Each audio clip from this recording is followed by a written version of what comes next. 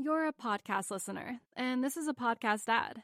Reach great listeners like yourself with podcast advertising from Libsyn Ads. Choose from hundreds of top podcasts offering host endorsements, or run a reproduced ad like this one across thousands of shows to reach your target audience with Libsyn Ads. Go to libsynads.com now. That's LIBSYN ads.com.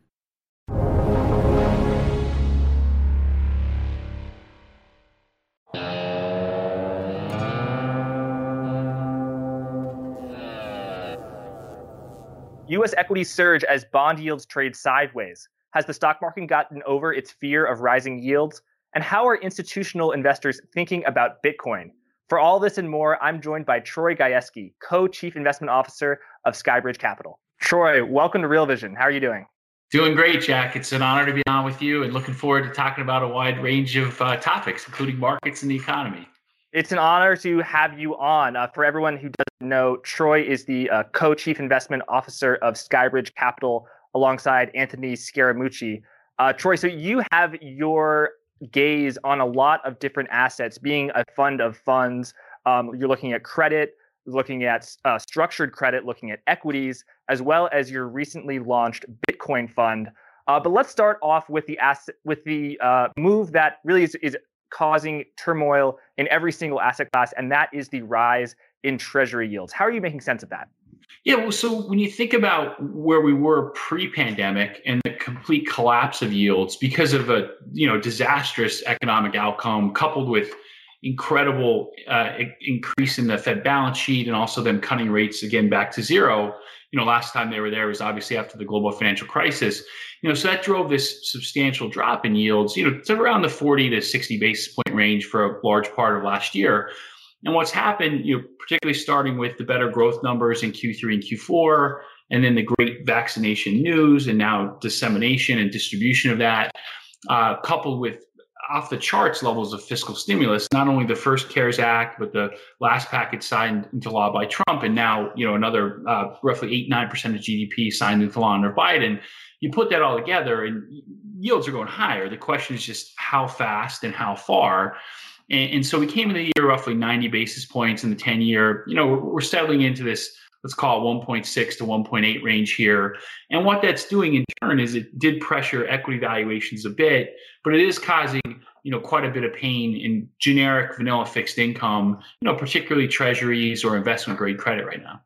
Let's get into that, Troy. Can you break down why is it that interest rate risk has hurt treasuries the most and then investment grade? And then why is it that some forms of fixed income like high yield and particularly CLOs, structured credit, have proven more resistant to interest rate risk? Yeah, so great. So look, when you talk about risk-free rates going higher, remember there's the front end of the curve, which is what the Fed controls, and then there's the back end of the curve, which basically markets price. And obviously the Fed tries to manipulate to some extent through their balance sheet expansion.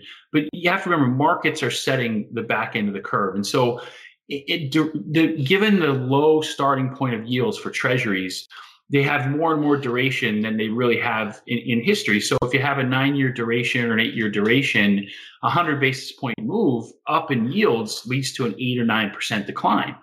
So that is what treasury yields are, and treasury investors have been facing, really since Q3, early Q4 last year, but it's accelerated earlier this year. When you look at investment grade credit, similarly, very long duration instruments. That being said, because they're economically sensitive and interest rates are going higher because of better economic growth, that has dampened some of the downside there relative to treasuries. But now, as you move down the quote unquote quality spectrum, sometimes less quality is actually better quality. What you find is, you think of high yield. We're not buyers of high yield, just for the record. But when you're talking about vanilla assets, at least in high yield, you came into the year around 4.5, 4.6% yield. All-time lows, but at least you're getting something. You have much less duration, 3.5 to 4 years, so you don't feel as much pain as interest rates go up.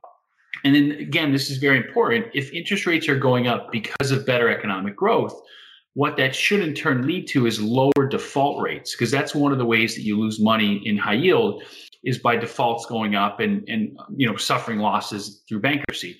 So rates are going higher for good reason. spreads have tightened, or the amount that you're getting paid to own high yield versus treasuries and investment grade. And that's helped buffer losses. In fact, it's nothing to crow about, but high yield's up about 1% year to date, whereas most fixed income is down. Now, when you segue into structured credit, a lot of the strong performance in structured credit, particularly in January, gets back to one, these are very economically sensitive assets. Better economy means better performance. Two, you had not had a full recovery of those assets from the sell-off in March. Some assets had recovered 80%, residential mortgage-backed securities. Some had only recovered 40 or 50%, non-agency CMBS or aircraft bonds, for instance. But they were all starting still at depressed prices. And so that gives you more upside capture to better economic outcomes. And then furthermore, when you think about, housing market's class example, like at the end of March, early April, we were very confident that housing would get through the pandemic in decent shape. That being said, even bulls like us did not think we'd see 9, 10, 12, 15% appreciation of housing. And forbearance requests never got nearly as high as people feared, and they've gone down tremendously.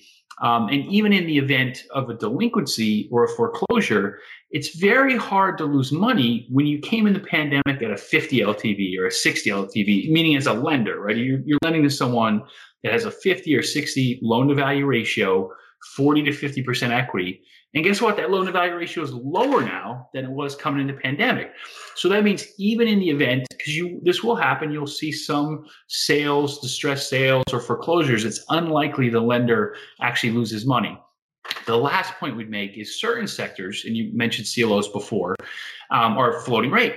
And that's one of the things people forget about the March period was if you were long structured credit, you were not only getting blasted because of technical reasons, you were getting hit because of concerns over defaults going higher, but you were also getting hit by the Fed going back to zero, right? As they cut rates aggressively. And if you're at an L plus or a PSI4 plus now return, that's painful.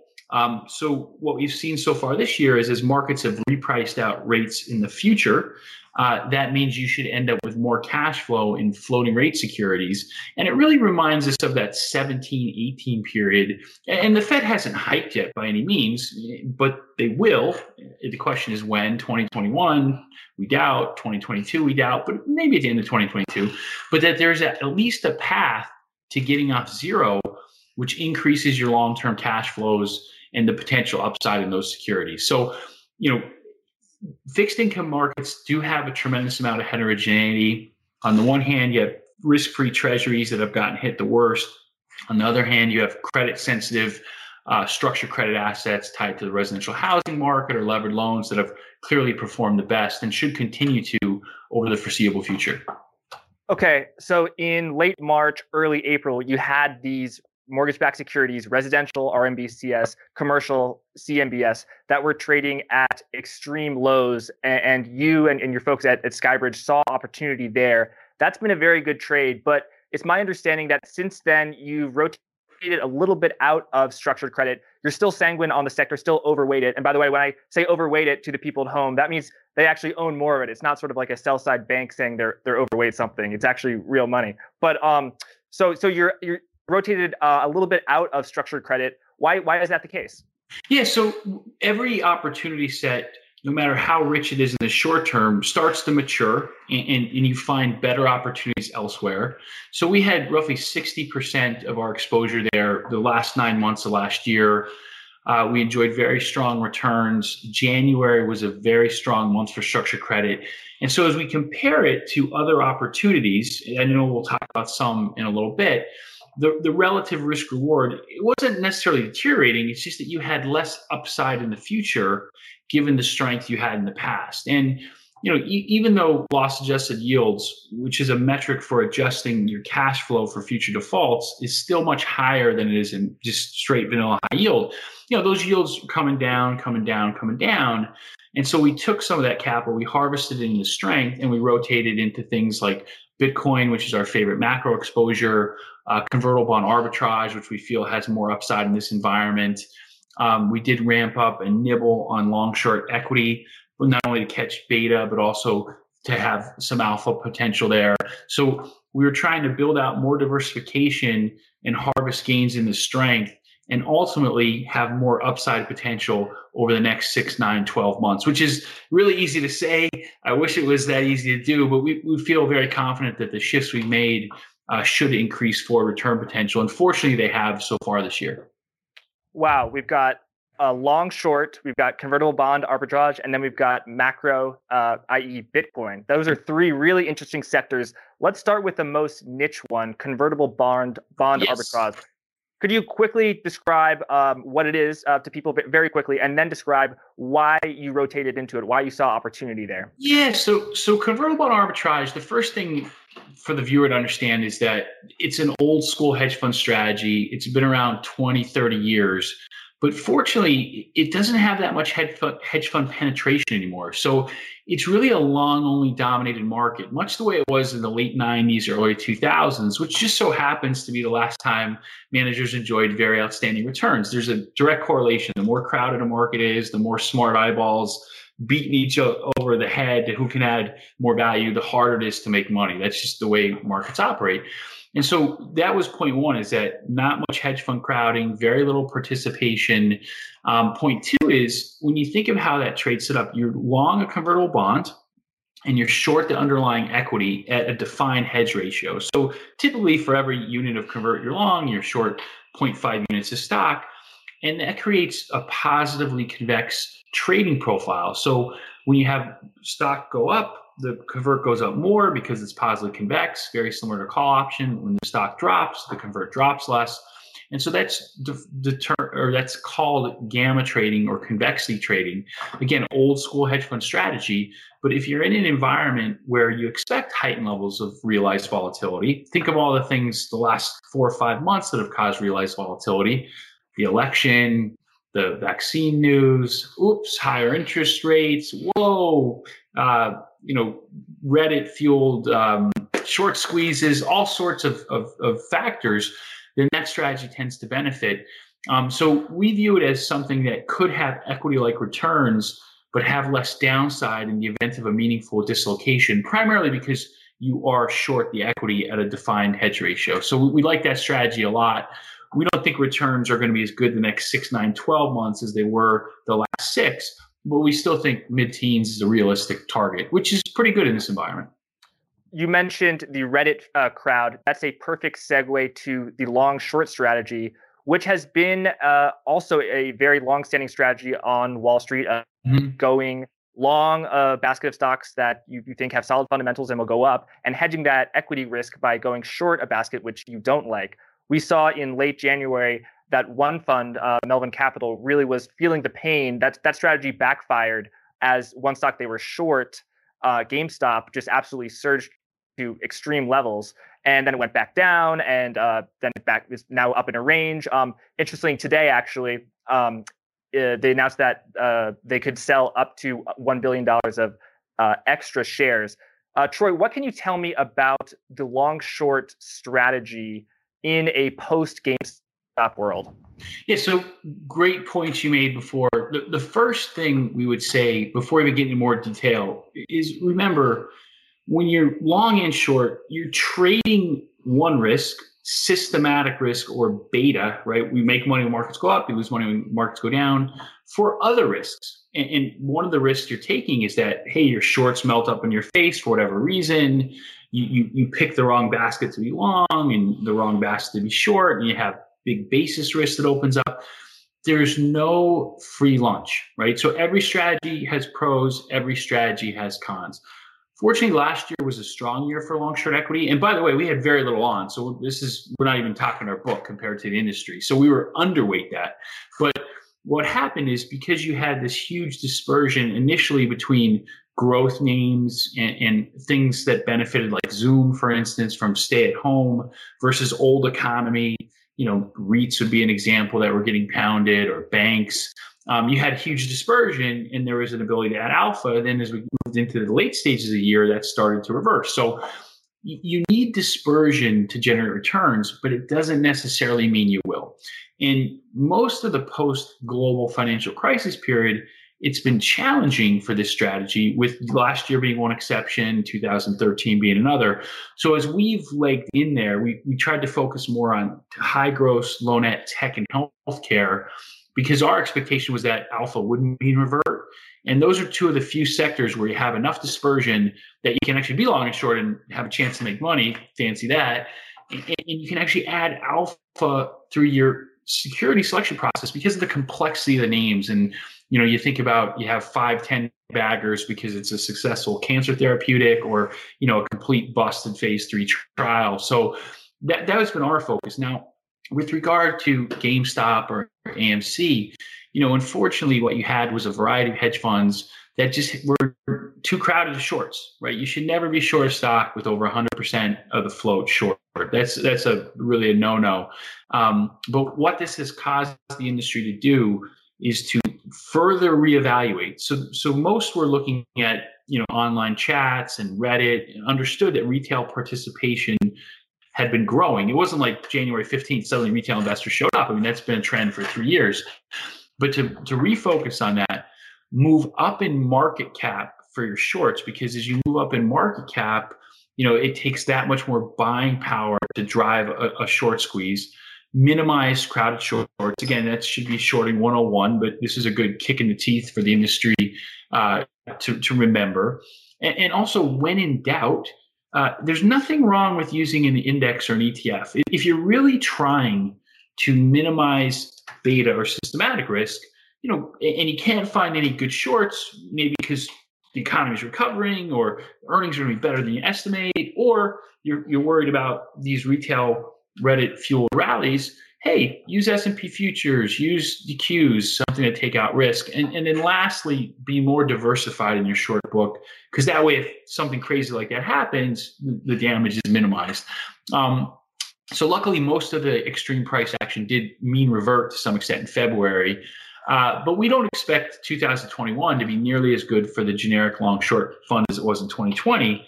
But we still expect those managers to generate much better returns than fixed income or high yield, albeit with more volatility month to month. You're a podcast listener, and this is a podcast ad. Reach great listeners like yourself with podcast advertising from Libsyn Ads. Choose from hundreds of top podcasts offering host endorsements, or run a reproduced ad like this one across thousands of shows to reach your target audience with Libsyn Ads. Go to libsynads.com now. That's LIBSYN ads.com. Thanks for that, Troy. On the topic of dispersion, what do you make of the ongoing rotation from growth stocks into value stocks? Do you think that rising yields have been a catalyst for that? Yes. And what's your outlook going forward? No, that's a great question. And so if you don't mind, I'll take you back to really August, September. So, as we were interacting with various long short equity managers or managers across any strategy, one of the big pressing concerns was, okay, growth has really outperformed value in cyclicals. This is going to mean revert. It's just a question of when and to what degree. So you better not be over your skis in any particular risk, right? If you're long go growth names and you're short value, you better keep an eye on your risk there, because when that mean reverts, it can be very, very painful. And so what started to happen in November, after the terrific vaccine news first came out, which we should all, just remember how thankful we are for the modern technology, is you started to see that occur, but all assets went up, right? So you were in a bull move, value was starting to outperform, but hey, growth was doing fine too. So no really big deal. It really wasn't until Q1 and really March where you saw that basis widen out. And so, you look at various indices, but roughly 20% outperformance of value versus growth for the first quarter, which is a historic level. And as we looked at this further, interestingly enough, over every time horizon from the pandemic, whether it's April 1st, May 1st, June 1st, value actually did outperform growth, which is somewhat shocking given the fundamentals have not recovered fully, even close. So we're not going to sit here and call the end of that trend. However, value and cyclicals did get really fully priced towards the end of March. You started the last few days of March seeing a little bit of, let's call it normalization to the late Q4, Q1 trend, where growth started to reassert itself. And you look at today, for instance, the NASDAQ's outperforming again. Big cap tech is outperforming again after underperforming for quite some time. And so it's always dangerous to call the end of a short-term trend.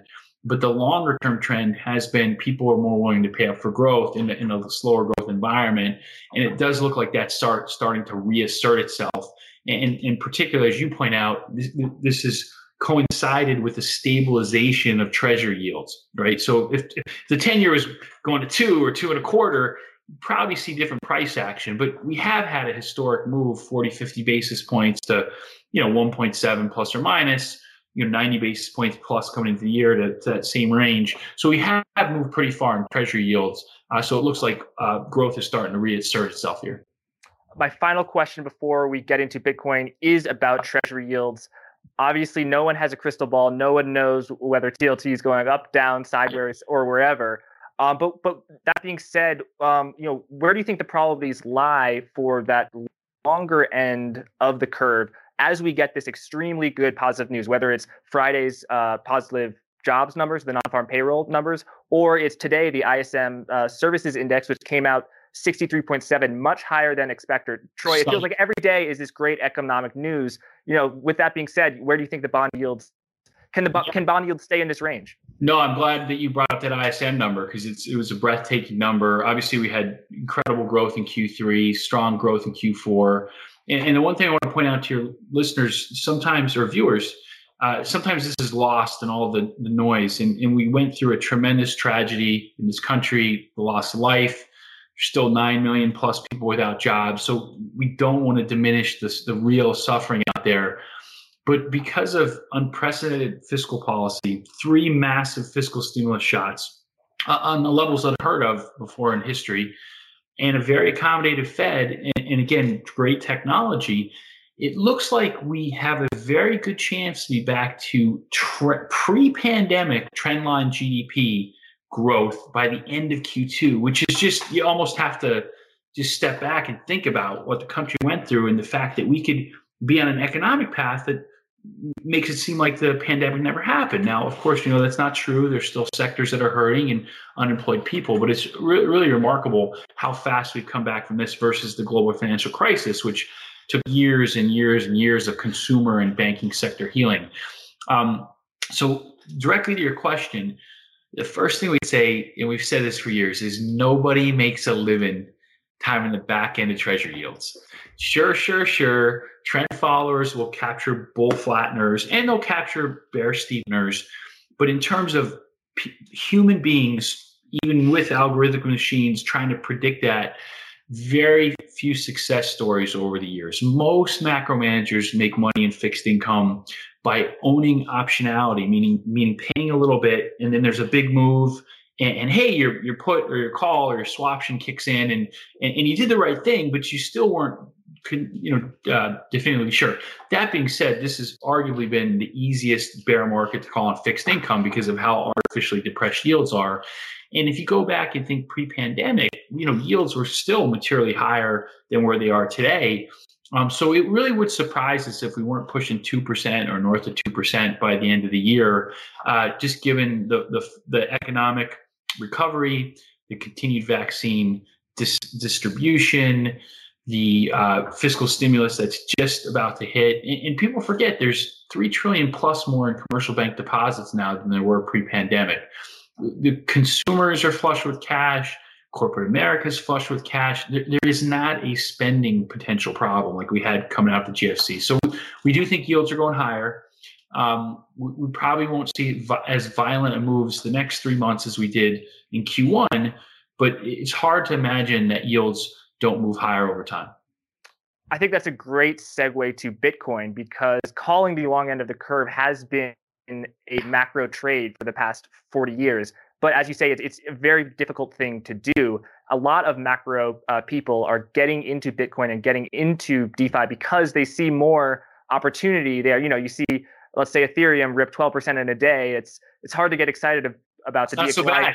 Yeah, it's hard to get excited about the DXY going from 90 to 92 when you're used to that price action. So that being said, you and Anthony at Skybridge were early in adopting Bitcoin for institutional investors. Can you tell us a little bit about your thought process in that? Yeah, so for us, it was really fascinating. I mean, we try to look at every asset. No one can do it in real time perfectly. We Lord knows we make far more mistakes than we'd like. But what we started to do last August, September. Remember, if you go back to that period, equities had reflated. They were actually more expensive by August, September than they were pre-pandemic. High yield had come back a lot.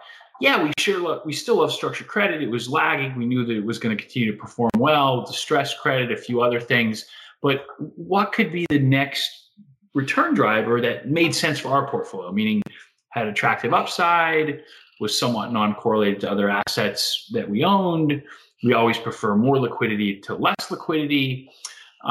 And so we were looking at a variety of options, and very similar to what we were doing actually in August, September. It just so happens that similar months in 2009, the post-global financial crisis way to play hyper loose monetary policy, massive central bank expansion, very large budget deficits, the desire for every central bank to debase their currency. Post-global financial crisis, it was gold, which we started to look at. And we quickly concluded that now, the post-pandemic way to play it is crypto, particularly Bitcoin, given its status as a market leader. And, the thesis is actually really simple, and we're kind of big proponents of the keep it simple, stupid theory of life in general, and particularly investing. The first is we already have 28% plus more money supply now than we did pre-pandemic. Unprecedented growth levels, 3 to 4x what we experienced post-global financial crisis. Two, what is the end impact of that always? And this is one of the points we make in various white papers. And sometimes this isn't highlighted enough, is that what really since Greenspan in the long-term capital management shock of 1998, the Fed response has always been to flood markets with money, to calm down markets, and then hopefully end up with real economic inflation. What in turn has happened is every market cycle, every economic cycle, the Fed is forced to print more and more money to get lower and lower GDP growth. And so if you look at these ratios, they really start to take off in the late 90s into today. GDP is still below where it was pre-pandemic for the time being. So there's no use even citing it. But so what happens is money gets injected and it principally causes asset inflation. And that's, again, whether that's a good or bad thing for society, in effect, it means every asset is materially more expensive today, even oil, with the twin threats of fracking and clean energy than it was in the early 2000s or the late 90s. And so when we thought about, again, you have this massive money supply growth, where are you going to see the most potential asset inflation? And you went through your checklist. Hey, like the NASDAQ, maybe it could be up 20 to 30% this year. Maybe not, given full valuations. We're still very bullish housing, but 10, 15% type gains, maybe even lower as interest rates have gone higher. And Bitcoin was one, given its market cap and still its market cap today, that you could have materially more upside. The second part of the thesis, very important too, particularly those that have not followed crypto closely, although I would suspect most of your viewers are very savvy to the market, is just the natural halving cycle. And again, as we were diving into this in August, September, it really surprised us how few people talked about that, because it's just the way it works, man. You take any asset, any commodity, and you suddenly artificially constrain future supply, in fact, cut it in half. You don't have to be a rocket scientist to figure out prices are going higher. And it's a question of how fast and to what degree. And that's why you see these very powerful bull markets for Bitcoin, roughly for the first 2 years after the halving. And remember that a lot of people look at that artificial March low, which is tied to the pandemic. The real halving price was about 8,600, to put it in perspective. And, you've had 19x upside in the first halving after 2012, you had north of 30x upside, in the 2016 halving, and we're obviously nowhere near that yet. And then thirdly, and this is part that we were actually pleasantly surprised is moving far faster than we envisioned back in August, September, where we first started nibbling on a position in the third week in November, is just how fast the adoption cycle would progress. And again, this takes us back to gold. Gold was really adopted by hedge funds, multifamily office, life insurance companies, not as much corporate treasurers, but there was some of that in there as well. From 06 through 13, that was really the period. It was a long period. Things moved a lot slower back then. And global allocators basically went from no gold because they thought it stunk to like, hey, 0.1%. And this allocator is like, no, look at me, 1%. And no, I'm over here. I'm a real gold bull. I'm going to 3%. That's it. And that happened over that period. And so we anticipated something similar to happen to Bitcoin and crypto. But that being said, we're very surprised at how fast. And you obviously know the news items, whether it's a Tesla or Morgan Stanley, announcing that they would offer these products to their massive distribution channel. JP Morgan's even bullish again on Bitcoin after taking a little pause there for a while. So, we think, again, relative to other things you could invest in, admittedly volatile, admittedly it will be down in a month like March or September 11th or some other unforeseen cataclysmic event, but very liquid, typically non-correlated, but has material upside in an environment where risk-free zero, most assets are fully valued.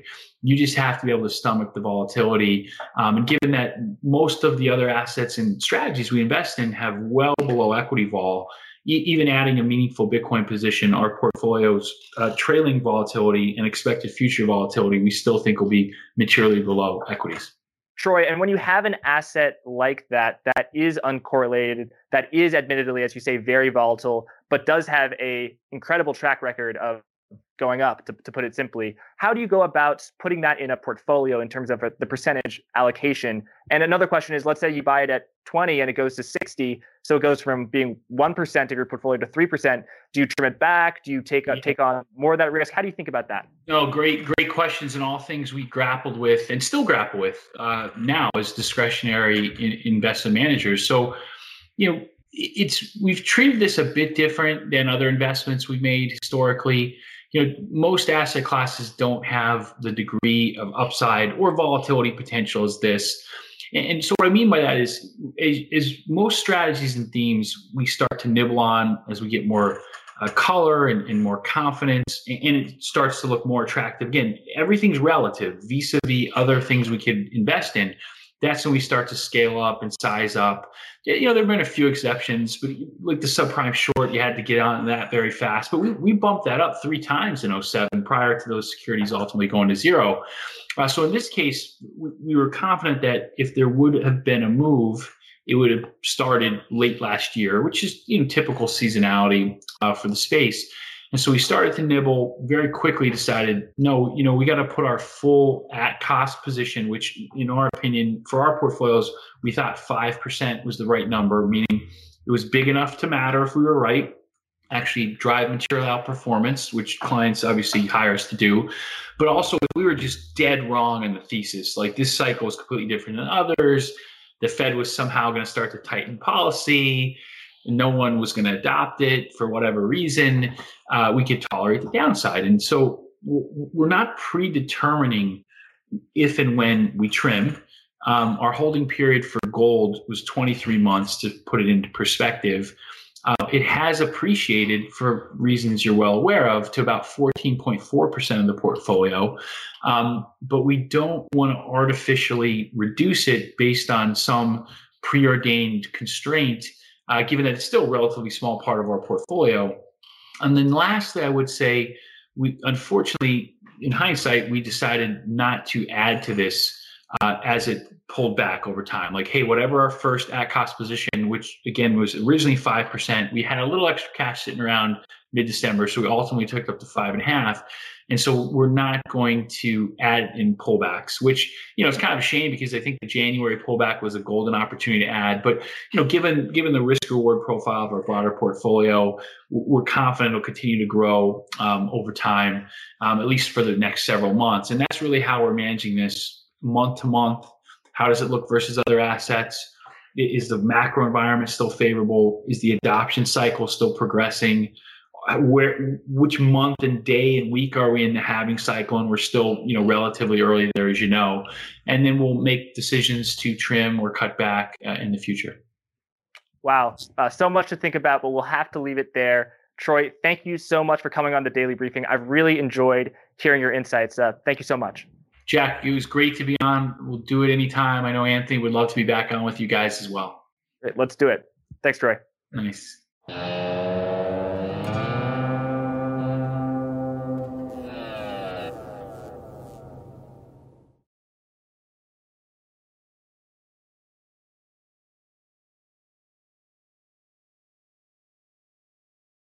You're a podcast listener, and this is a podcast ad. Reach great listeners like yourself with podcast advertising from Libsyn Ads. Choose from hundreds of top podcasts offering host endorsements, or run a reproduced ad like this one across thousands of shows to reach your target audience with Libsyn Ads. Go to libsynads.com now. That's LIBSYN ads.com.